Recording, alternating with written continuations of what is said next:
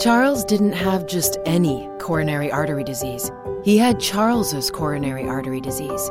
Michelle didn't have just any heart attack. She had Michelle's heart attack.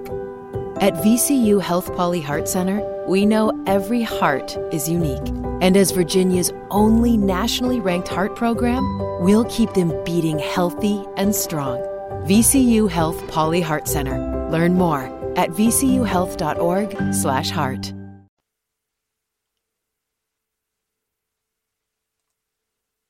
Well, praise the Lord. Michael Jakes here. Welcome. We are here with the Line by Line podcast, and tonight we are continuing in our lessons on the book of Matthew. Amen.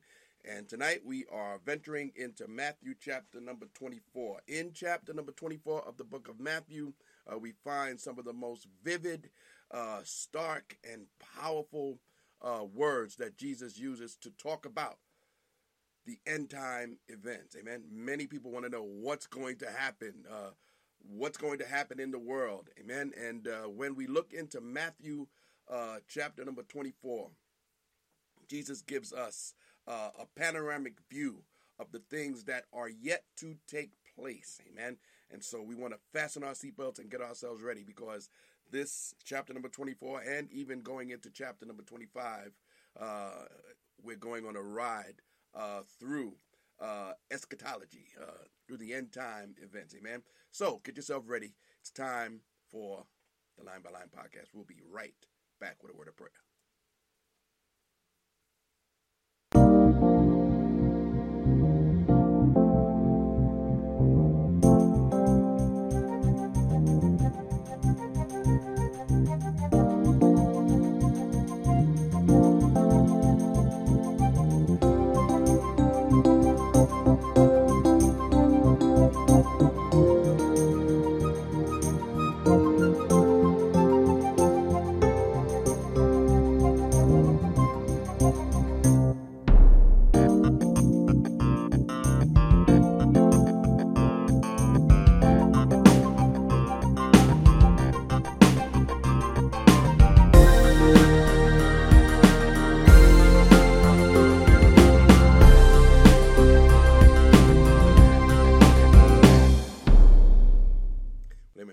Let's open up in a word of prayer tonight.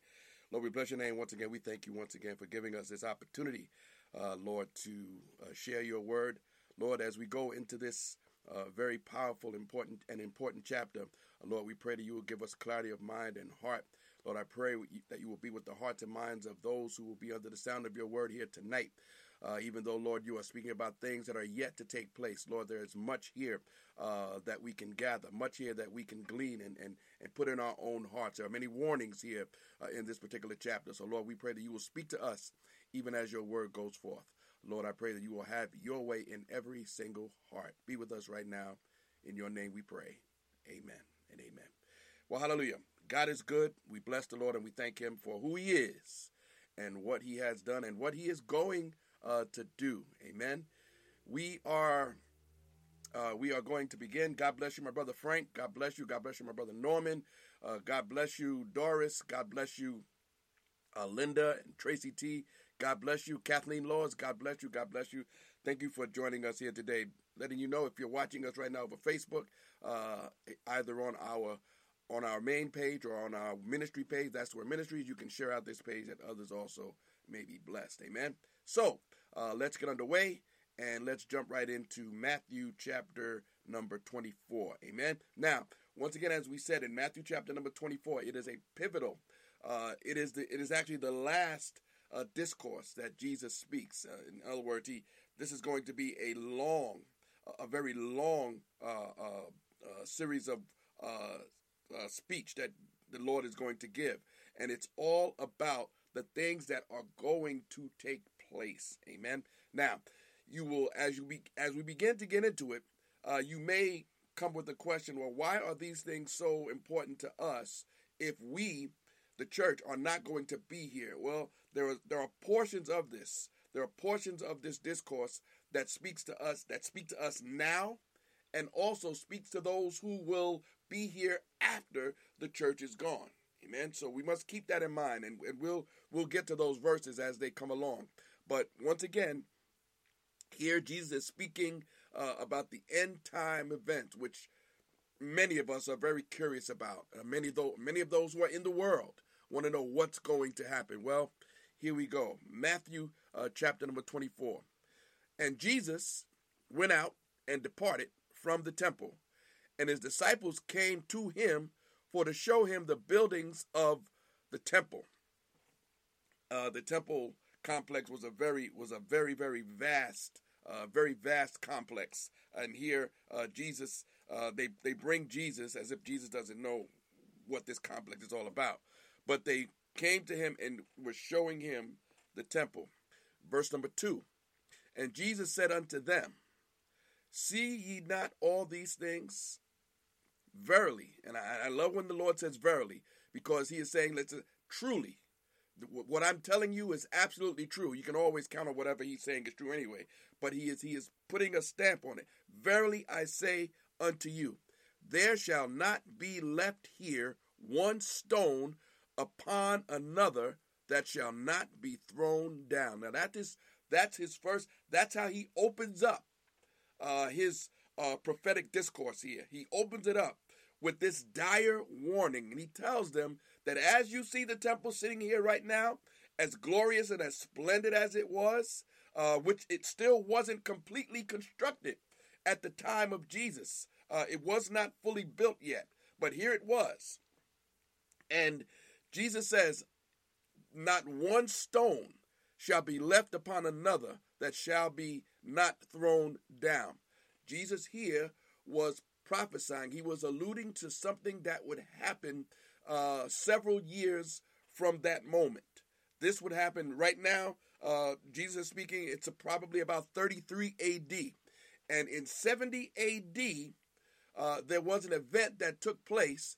Jerusalem was sacked and burned, and the temple was destroyed. And this is a reference to the destruction of the temple. And now when he's talking about the stones, he's talking about the white limestone blocks that the temple was made out of. Now, these limestone blocks were 37 feet long, and they were 12 feet high, and they were 18 feet wide, and each one weighed approximately several hundred tons. And so Jesus is saying that this splendid building, it would be torn down, and not one stone would be left upon another. Now this boggles the mind, of course, of the disciples as they are listening to what he is saying right now.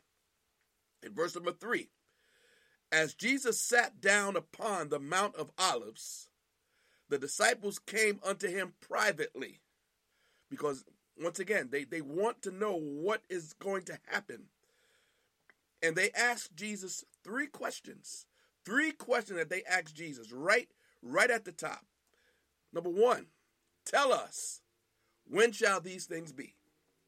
Tell us, when shall these things be? Number 2, and what shall be the sign of thy coming? That's the second question. And the third question, and the end of the world. So let's look at these three questions. When shall these things be? Number 2, what shall be the sign of your coming? And what shall be the sign of the end of the world? 3 separate questions, and Jesus in this chapter is going to answer them, not in any particular order, but he is going to answer each one of these questions. Amen. And so here you have the balance from here, chapter number 4, from verse number 4, for the rest of this chapter, and the next of the rest chapter are all the words of Jesus. And if you have a red letter Bible, you will see that these 2 chapters are all in red. Amen. God bless you, my sister Dawn. God bless you. Alrighty. Verse number 4. And Jesus answered and said unto them, take heed that no man deceive you. Take heed that no man deceive you. So right at the top, he is saying, listen, the things that I'm going to tell you now, I want to have them clear to you. Do not be deceived. And that word deceive is going to come up several other times in this chapter. And that's a warning to us that we need to take to heart the words of Jesus concerning the end times. We are not to be deceived concerning end time events.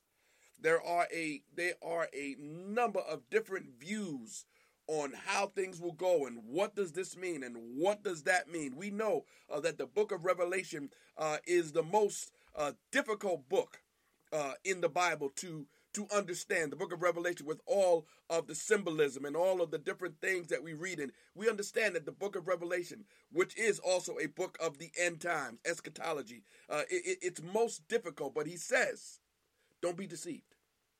Don't be deceived concerning the end times. I was just listening to someone speak today, and they were saying how there are many in the Christian community who do not believe in the rapture.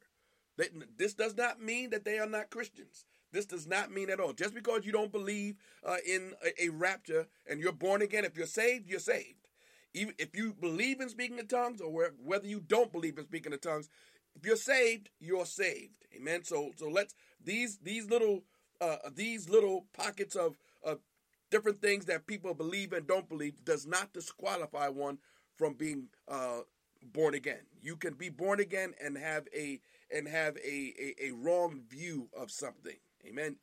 That is quite possible. That is quite possible. But here he says, listen, do not be deceived. Right at the top. And here he comes in verse number 5. For many, and that word many is also another word that is littered throughout his discourse, the word many. For many shall come in my name, saying, I am Christ, and shall deceive many. And shall deceive many. I had someone at my kitchen table a few years back began talking to me about some things that they wanted me to hear. Someone that I had known, and they began talking to me about these different things. Things that sounded true, things that sounded right, until as they got going, you could tell that they were going in a different direction. And finally, they ended up that we are talking about this man that is our leader, and he is, we believe him to be the second coming of. Stop. Okay, once you begin to call people Christ, once you begin to believe that someone is the second coming of Christ, stop. It's over. That the talk, the conversation is over. Okay? No one who comes and says that they are Jesus, do not listen. Once again, do not be deceived. Verse number 6. And ye shall hear of wars and rumors of wars. See that ye be not troubled, for all these things must come to pass, but the end is not yet. Now, what we read here in these next few verses, from verse number 5 down to about verse number 14, are the things that are normal for the age that we are living in. We are now living in the dispensation of grace, or we're living in the church age, however you want to call it. We are living in that age. And from the time that Jesus left, from the time that Jesus ascended until now, we have been experiencing these things. There have been wars. There have been rumors of wars. All of these things have been part and parcel of the human experience. These things have always been a part of our existence on the planet. Wars, rumors of wars, and all sorts of things. However, as the time approaches, these things will escalate. Now, there are two Jesus in these verses, in this chapter. Jesus, the only way to properly understand these verses in chapter number 24, Jesus is speaking sometimes he is speaking about the second coming, and sometimes he's speaking about the rapture. Now, once again, when we talk about the second coming is in two phases. There are two phases to the second coming. Okay? Number one, the rapture of the church. which can happen at any time. No one knows the day or the hour. No one knows when this will happen. There are no specific events that need to take place before the rapture happens. The rapture is imminent. It can happen at any time, at any moment. The second coming comes 7 years after. 7 years after the rapture of the church. Now, there is a timeline there. There is approximately 7 years. And I'm jumping ahead of I don't want to jump ahead of myself, but there is a timeline from the time that the rapture takes place unto when he comes again the second time. First time, rapture, he comes in the air. Second time, second coming, he comes down, squashes the battle of Armageddon, and sets up his kingdom on earth, the millennial kingdom. Okay? That's how that goes. So, in verse number 7, once again, normal, all of these things have always taken place. For nation shall rise against nation, and kingdom against kingdom, and there shall be famines and pestilences. Pestilences are talking about diseases, pestilences, and earthquakes in diverse places. Once again, we've always had these things. There have always been pestilences. Okay, we are in a particular pestilence now that we've been dealing with for a couple of years. There have always been famines, and there have always been earthquakes. But once again, all of these things shall escalate. They shall escalate. Verse number 8 makes it clear. Jesus makes it clear. All of these things that you see, all of these things that have always taken place, they are just the beginning of sorrows. It's only the beginning of sorrows. All of the different things that have always taken place on the planet. That word sorrows is a word that means birth pains. They are just the beginning of the labor pains. And if you're a woman, you know how labor pains go. They start, and the pain, depending on the individual, the pain escalates as the time goes by. Some have births that are seemingly less painful than others, but the normative, I don't know if it's the normative, I wouldn't know, but the birth pains, they progress. It gets worse as time goes on. And that's the idea behind this word, the beginning of sorrows. All of these things that we see taking place in the world, and that we have seen taking place in the world before we were even born, at the outset. Once again, from the time that Jesus ascended, throughout history, all of these things has taken place, but they are just the beginning. They are only the beginning. Verse number 9. And then shall they deliver you up to be afflicted, and shall kill you, and ye shall be hated of all nations for my sake. Once again, this is normal. If you name the name of Jesus, what the scriptures say, those who live godly in Christ Jesus shall suffer persecution. Shall suffer persecution.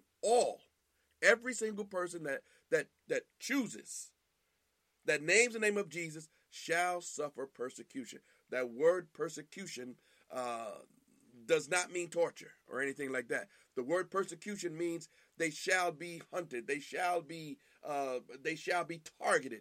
They shall be chased, run down. The world population will go after you. Okay, single you out. That's the idea behind the word persecution. And he says here, they shall kill you. Okay, of course, this is not the experience of all, but many that don't live where we live here in America at this point experience death for naming the name of Jesus. That has been normative throughout the years. Throughout the years, Christians have been killed and martyred for naming the name of Jesus. Once again, that's not our experience here in America at this particular time, but that is the experience of those that live outside of America in many other countries. So once again, scripture is true. They shall kill you, and ye shall be hated of all nations for my name's sake. He says, if they hated me, they shall hate you. This is a guarantee. If you name the name of Jesus, people look at you cross-eyed. People look at you funny. You can say God, you can say any other God. But if you say Jesus, if you say I worship this pencil, okay? I love my pen and this pen is my God. Nobody cares. But if you say I love Jesus, I worship Jesus, the name of Jesus incites. The name of Jesus causes problems. Amen. And so we must be mindful of that. Verse number 10. And then many, here's that word many again. Then shall many be offended and shall betray one another and shall hate one another. Once again, in the world, Scripture says, in the world ye shall have tribulation.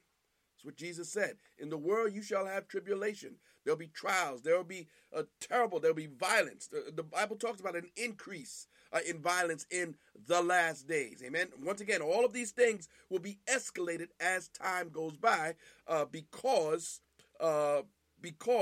as he's going to go on to say in a few verses, the love of many shall wax cold. People will become cold and heartless.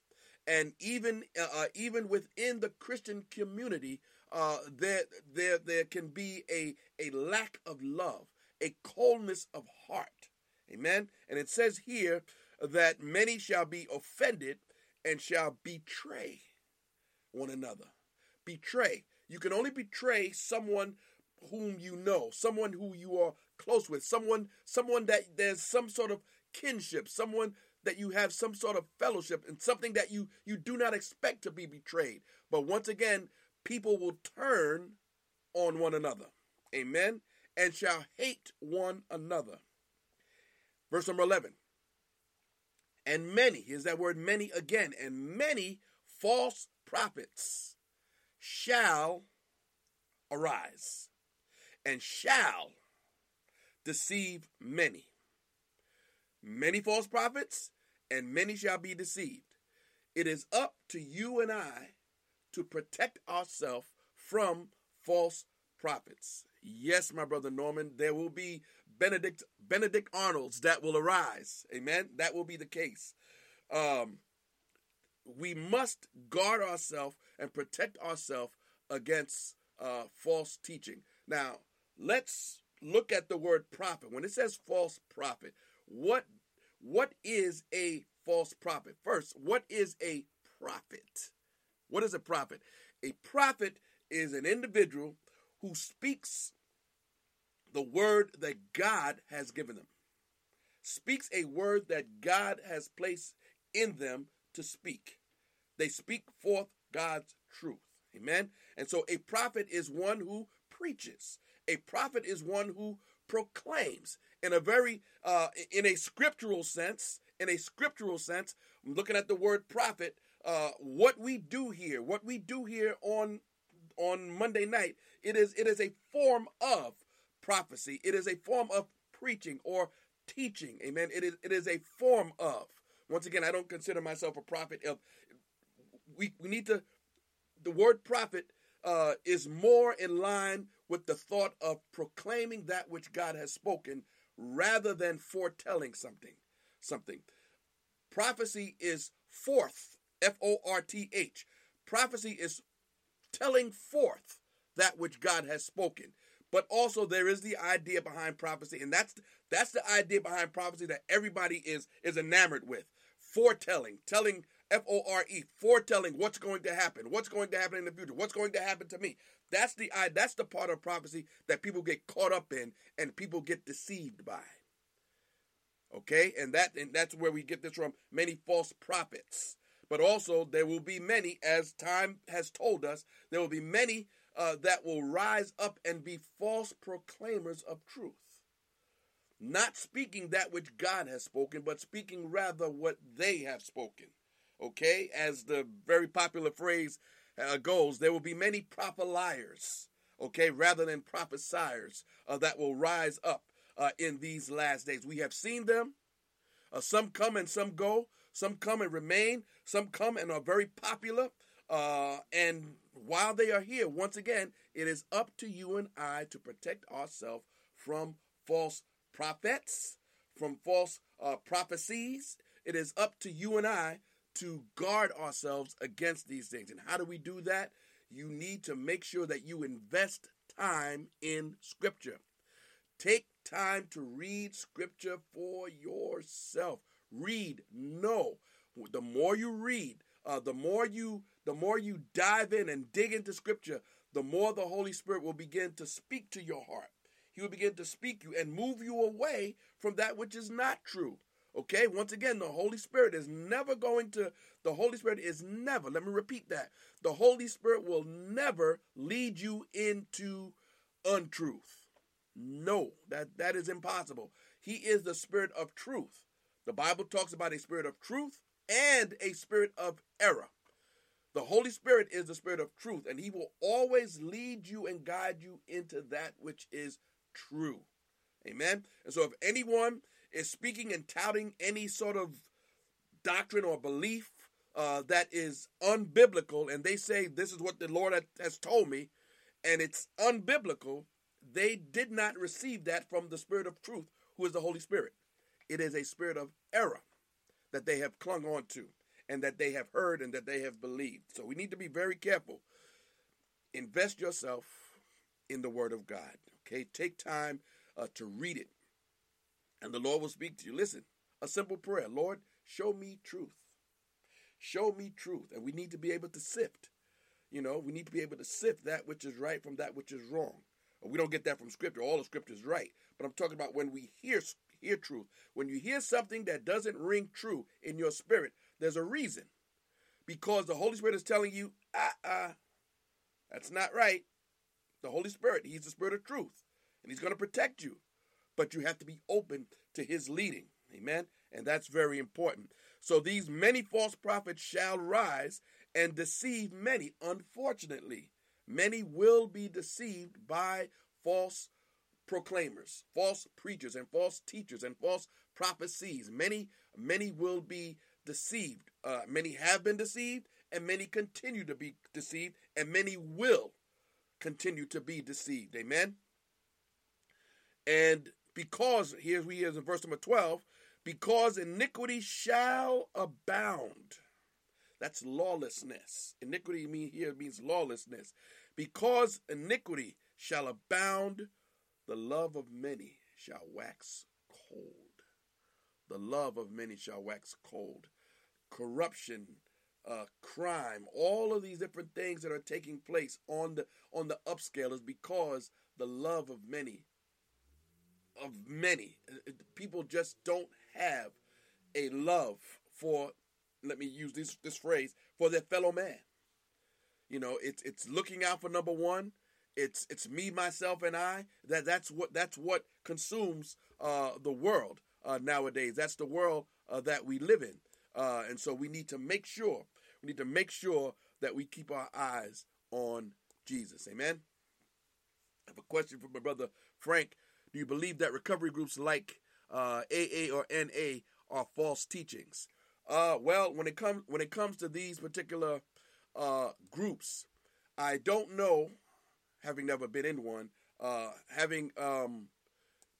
don't know if they lead an individual to Christ. I know that they have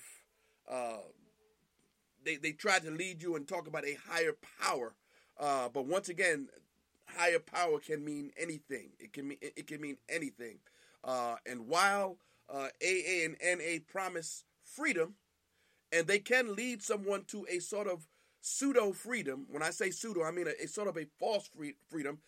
They may stop taking the drugs and they may stop drinking the alcohol, but once again, they still claim to be, my name is so-and-so and I am an alcoholic. My name is so-and-so and Christ makes us free.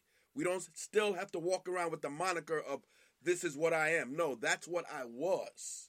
That's what I was. But once again, these different groups, and I'm sure that their intention is very proper. These different groups keep you locked within. You're always going to be that person. You always need to be on the lookout. No. In Christ, I am free. He makes me completely free. And so that's what I would say concerning those particular groups. There are people that have been freed from the active use of those things. They don't use them anymore. And but once again, are they born again? Are they saved? Have they put their trust in Jesus, or have they put their trust in an organization? We have to look at all of those factors when we talk about AA and NA and all the different other groups that try to help people. And they do help them in once again, in that sense, many are freed from whatever has been ailing them, but they still need Christ in their heart. All right. Verse number 13. But he that shall endure unto the end, the same shall be saved. Now this is talking about survival. Okay, he who endures to the end shall be saved. Listen, if you're born again, if you are born again, you will endure until the end. Okay, with my eyes set on Christ and who he is and what he has done. As difficult as things may get while I am here, while we are here, we will, listen, I don't have any intention of walking away. That is not my desire. It is not a part of my thinking. It's not in my spirit. I'm not walking out. Where am I going? Where am I going? As difficult as things can get here, where am I going? What choice do I have? I am in Christ. I'm staying in Christ. He wants me to stay in him. I'm going to stay in him. And that's it. I mean, where am I going? I'm going to continue to call upon the name of the Lord. He that shall endure unto the end shall be saved. Now, a word to those who may not be a part of the rapture. Those who will be after the rapture, this also applies to them. We don't know who those people are. Whoever's left behind at the rapture, then also this verse speaks to them. When you endure unto the end, you shall be saved. There's another verse coming up here in a few verses that's going to speak to that particular point. But know that if you are in Christ, and you keep your faith locked into who he is, where are you going? You have no desire to go. No one, listen, no one, and I say this all the time, no one who is saved is here by force. We are not in a cell. Let me out. I don't want to be a Christian anymore. Let me out. No, that's not us. That's not us. I'm here. I'm in Christ because I said yes to Jesus. And by his grace, he saved me and brought me into the kingdom of his dear son. He saved me. And so I am not here by force. I'm not here by coercion. I am here because this is where he has planted me, and this is where I am going to stay. I have no desire to be out of Christ. Let me speak even more boldly. That's not going to happen. I'm not stepping out of Christ. My whole heart is in Christ, and that's where I intend to remain. Verse number 14. And this gospel of the kingdom shall be preached in all the world for a witness unto all nations, and then shall the end come.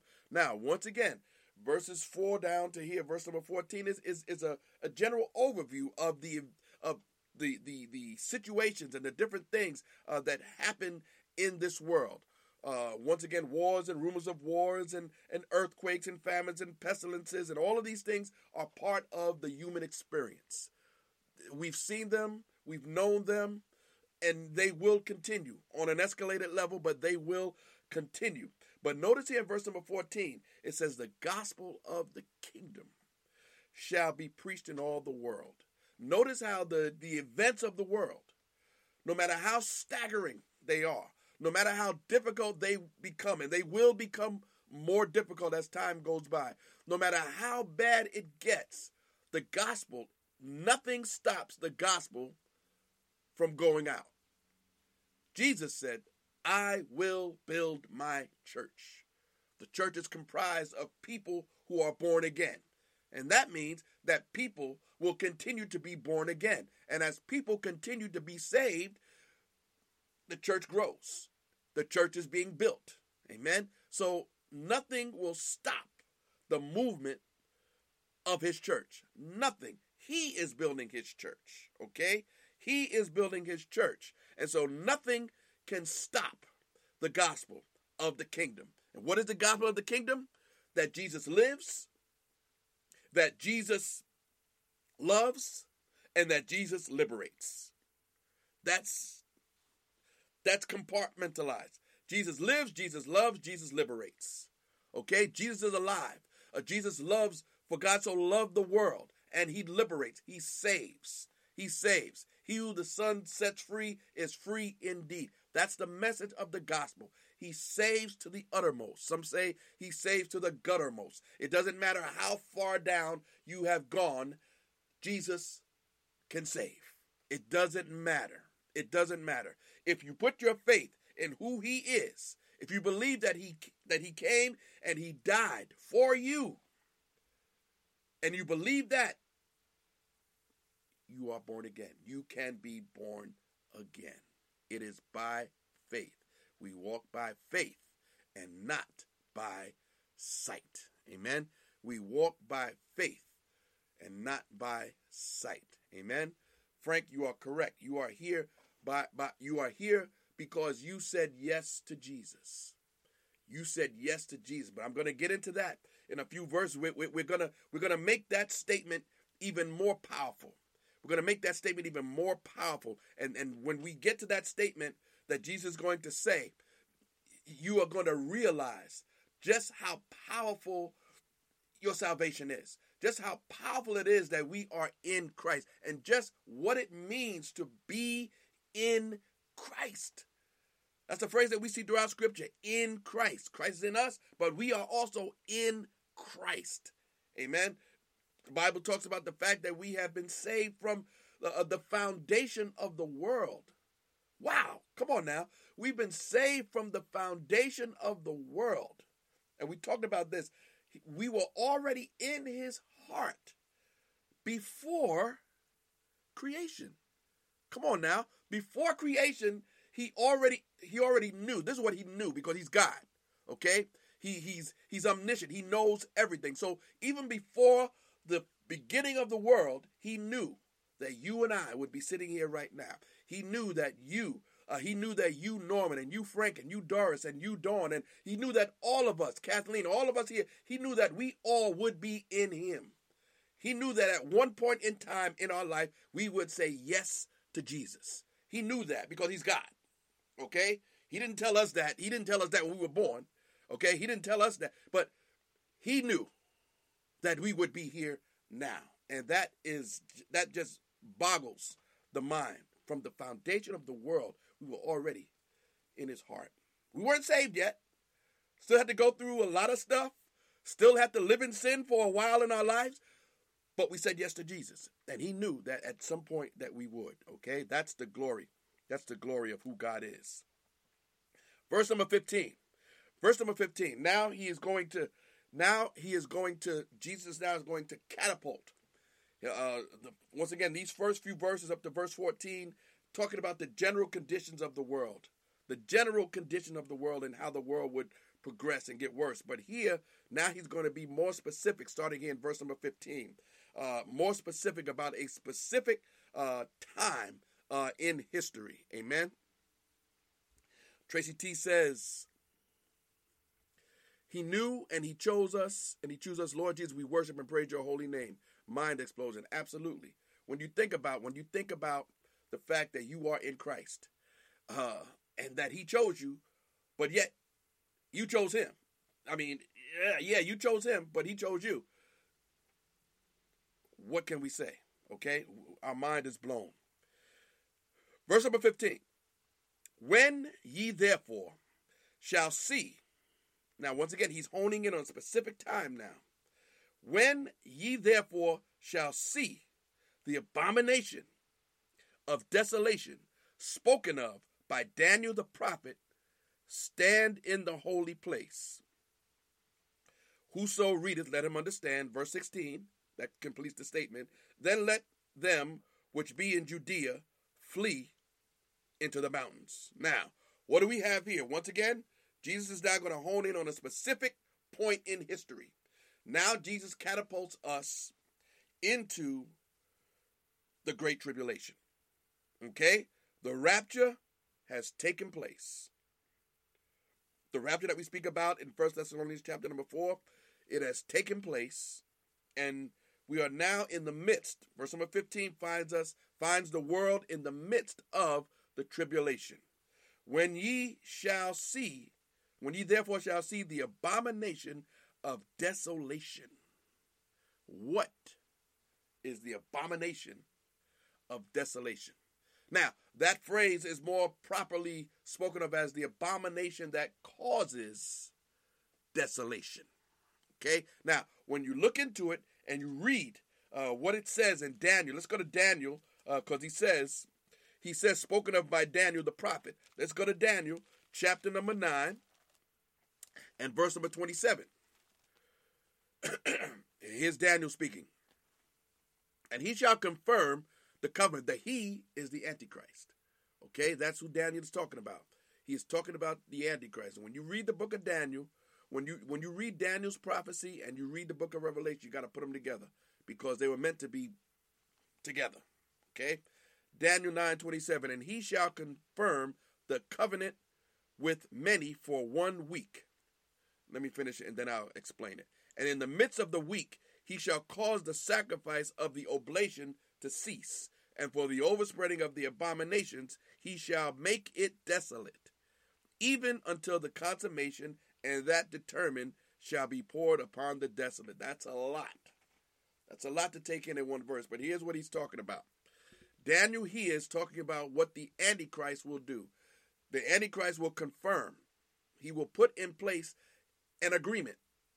An agreement. Once again, the Jews don't know that the Antichrist is the Antichrist. At this point in time, only the Antichrist knows he's the Antichrist.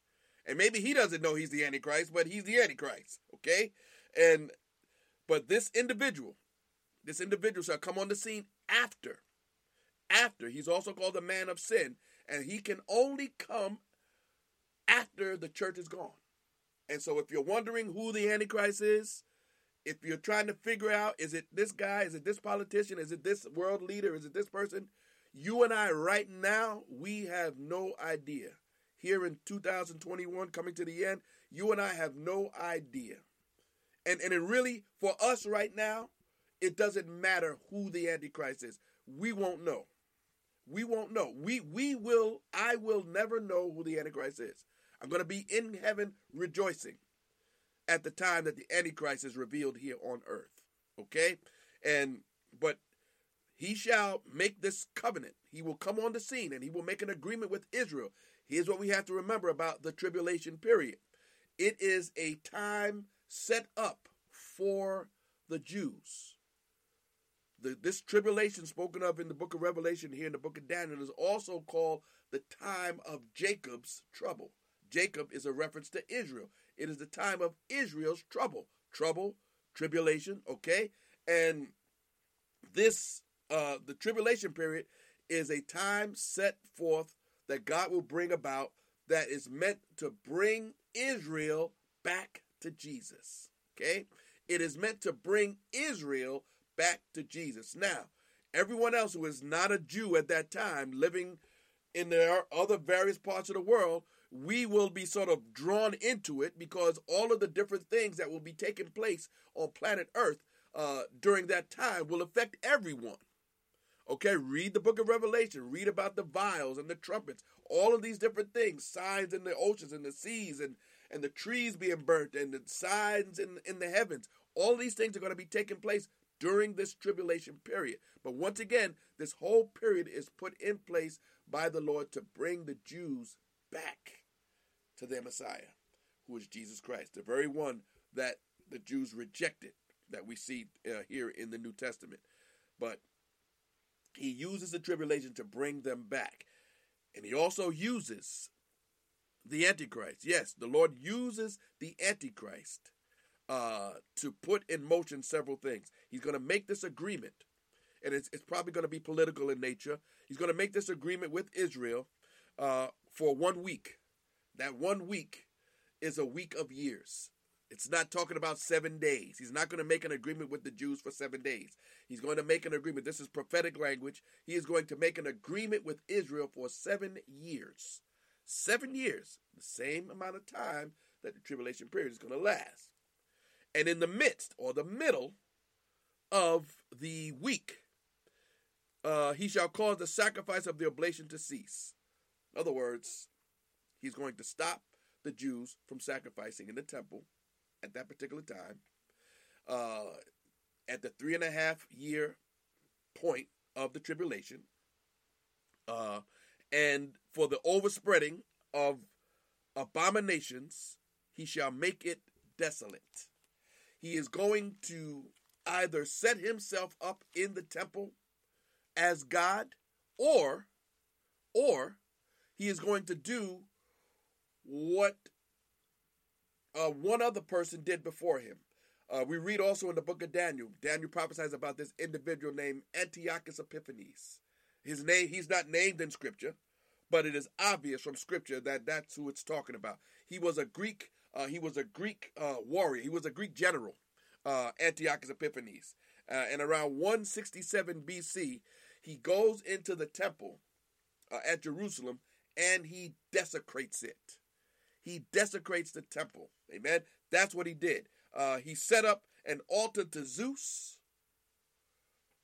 in the temple, and then he sacrificed pigs on the altar. Now we know for a Jew, pigs were something that they had to stay away from. But he desecrates the temple by sacrificing a pig on the altar. Okay? And this event signaled several other atrocities that he would put in place. He forced the Jews to sacrifice the pagan gods. He forced the Jews to eat pork. He did all of these things once again, he was just a prelude. He was just a precursor to what the Antichrist would do. He only fulfilled partially what the actual Antichrist will eventually do, because he did not make an agreement with Israel for 7 years.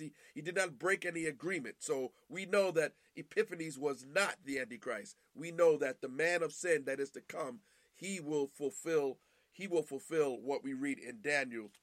He will fulfill it to the fullest. Daniel chapter 11, one more verse here in Daniel. Daniel chapter 11, verse number 31. And arms, it says, and arms shall stand on his part, and they shall pollute the sanctuary of strength, and shall take away the daily sacrifice, and they shall place the abomination that maketh desolate. And so some say that this abomination is an object. Some say it's a person.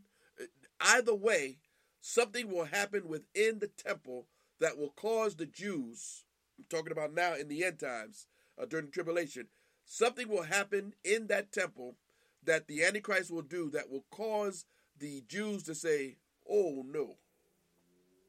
No, this is no. And Jesus warns them.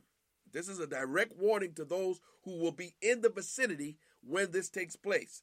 Jesus says, then, verse number 16, Matthew 24:16, then let them which be in Judea. He didn't say those who be in the United States. He didn't say those who are living in whatever other country or city or state you are in. He says those which are literally in Judea. Those of you who are in the vicinity of what will take place here at the temple, he says, flee to the mountains. Flee to the mountains. Even Titus in 70 AD, when he tore down the temple, he even proclaimed himself to be God at this particular time. Okay? And so that is once again, we need to understand that these words are directed, these few words here are directed directly to the Jews. Any Jews living after the rapture who are Christian will look here and see, we got to run. We got to go.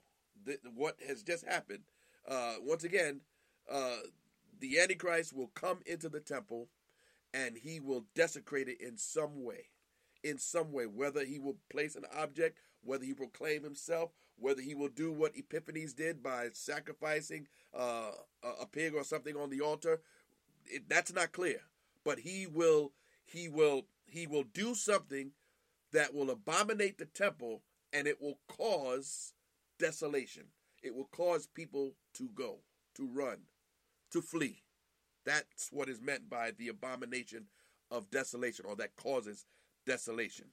Verse number 17, he goes on. Jesus says, let him which is on the housetops not come down to take anything out of his house.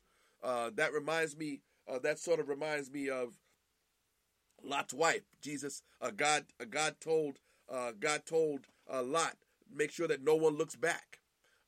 And we read that Lot's wife looked back, and she became a pillar of salt. Here the warning is, listen, don't come down to take anything out of your house. Don't go back. I forgot something at the house. No. If you're fleeing because of what has taken place, and now you realize that this man is not who he has said he is, talking about the Antichrist, don't go back to get something from your house. Don't go back to retrieve. Go, flee. Neither let him which is in the field, verse 18, return back to take his clothes. Just go. He says, just go. Once again, these are dire warnings to those who will be present during these days. And woe unto them which give suck in those days. But pray that your flight be not in the winter, neither on the Sabbath day. We're going to end here in verse number 21, and we're going to pick up here again next time we come together. For then shall be great tribulation, such as was not since the beginning of the world to this time, no, nor ever shall be. And that's where we get the phrase, the great tribulation. It has been said, and I think it can properly be said that the first 3.5 years, you can call it tribulation. And the second 3.5 years can be properly said to be great tribulation. Everything will increase. Every single thing. In the book of Revelation, it's quite clear that from that moment on, everything gets worse at that time. When the Antichrist reveals himself to be who he really is, it's on. It will be on. And it will be only the second coming of Christ will avert and stop what is in the heart of this satanically driven individual, the Antichrist. Whoever he may be, he is going to have the power of Satan behind him. Maybe even the power of Satan working within him. But he will be a devious, corrupted individual. Okay? And that is yet future. We are not there yet. But once again, when the rapture takes place, as the rapture takes place, these things will begin to become clearer and clearer to those who are yet alive and remain during that time. Amen. But in the meantime, we are to do what it says in verse number 14. Continue to spread the gospel of the kingdom. Jesus lives, Jesus loves, Jesus liberates. That's our message here. Continue to spread the gospel so that people can not be a part of what is going to happen on planet Earth. Amen. Let's pray. Lord, we bless your name. And we thank you once again for giving us an opportunity to open up your word, Lord Jesus. And Lord, we honor you. We praise you. Lord, once again, our minds are literally boggled when we think about the greatness of who you are and how this great salvation that we have, how you have allowed us to be in you and you in us, Lord. We are just so honored. So, Lord, we bless your name right now. Lord, I pray for each and every one under the sound of your word tonight, that they will continue to be blessed. Hold them in the hollow of your hand, Lord. Assure them, Lord, that you are their God, and Lord, you are not going to leave them nor forsake them. Lord, have your way in every heart. Be with us as we continue on in your name. We bless you. We thank you. In your name we pray. Amen and amen. Hallelujah. Hallelujah. God is good. God is good. God bless you, my brother Marvell, and God bless you, my brother Mark. Amen. God bless you, Doris. Amen. God is good. God bless you, Tracy T. Amen. God is moving. God is on the throne. Amen. And we just honor and we bless him and thank him for who he is and what he has done and for what he is doing. Amen. So as always, we want to thank you for being here as always and invite you out tomorrow night. Tomorrow night we will continue. Tomorrow night we'll continue with another hot topic, and we pray that you will join us tomorrow night as we jump into our hot topic for tomorrow night. Not telling you what it is yet, but we're going to jump into that hot topic, and once again at 8 o'clock, and once again it will be practical, it will be relevant, and it will be uncompromised. Amen. So join us. That's tomorrow night at 8 o'clock. Amen. And on Wednesday night, we are concluding the year with our series on temptation, our lessons on temptation. We'll conclude it, and looking forward to next week when we begin a brand new set of studies on spiritual growth. Amen. So hopefully you'll be able to join us then. Amen. So God is on the throne. God is moving. God is working. And we just bless his name. Amen. Now, I know we've talked about a lot, and we still have yet quite a bit to go. We probably have one or two more lessons here in Matthew chapter number 24, and then we go into Matthew chapter number 25. Amen. Where it is also once again all Jesus. Amen. And so we look forward to that. So thank you for joining us here tonight, and it's been a pleasure. Don't forget, if you're watching over Facebook, don't forget to share out this page that others can be blessed. Amen. If you're watching on YouTube, tell someone else about what we do here on Monday nights and throughout the week. Let them know that we're here with some Bible studies that we believe will be helpful and beneficial to their Christian life. Once again, this is a ministry offering encouragement and timely insight on a variety of subjects with a specifically with a cross-centered perspective. Amen. And so tell someone about what we do here, and I'm sure that we'll all be blessed. Amen. So thank you for joining us. We'll see you tomorrow night if you can make it out. If not, we'll see you the next time. This is me. That's you. God bless you, everybody. We'll see you. Have a good night.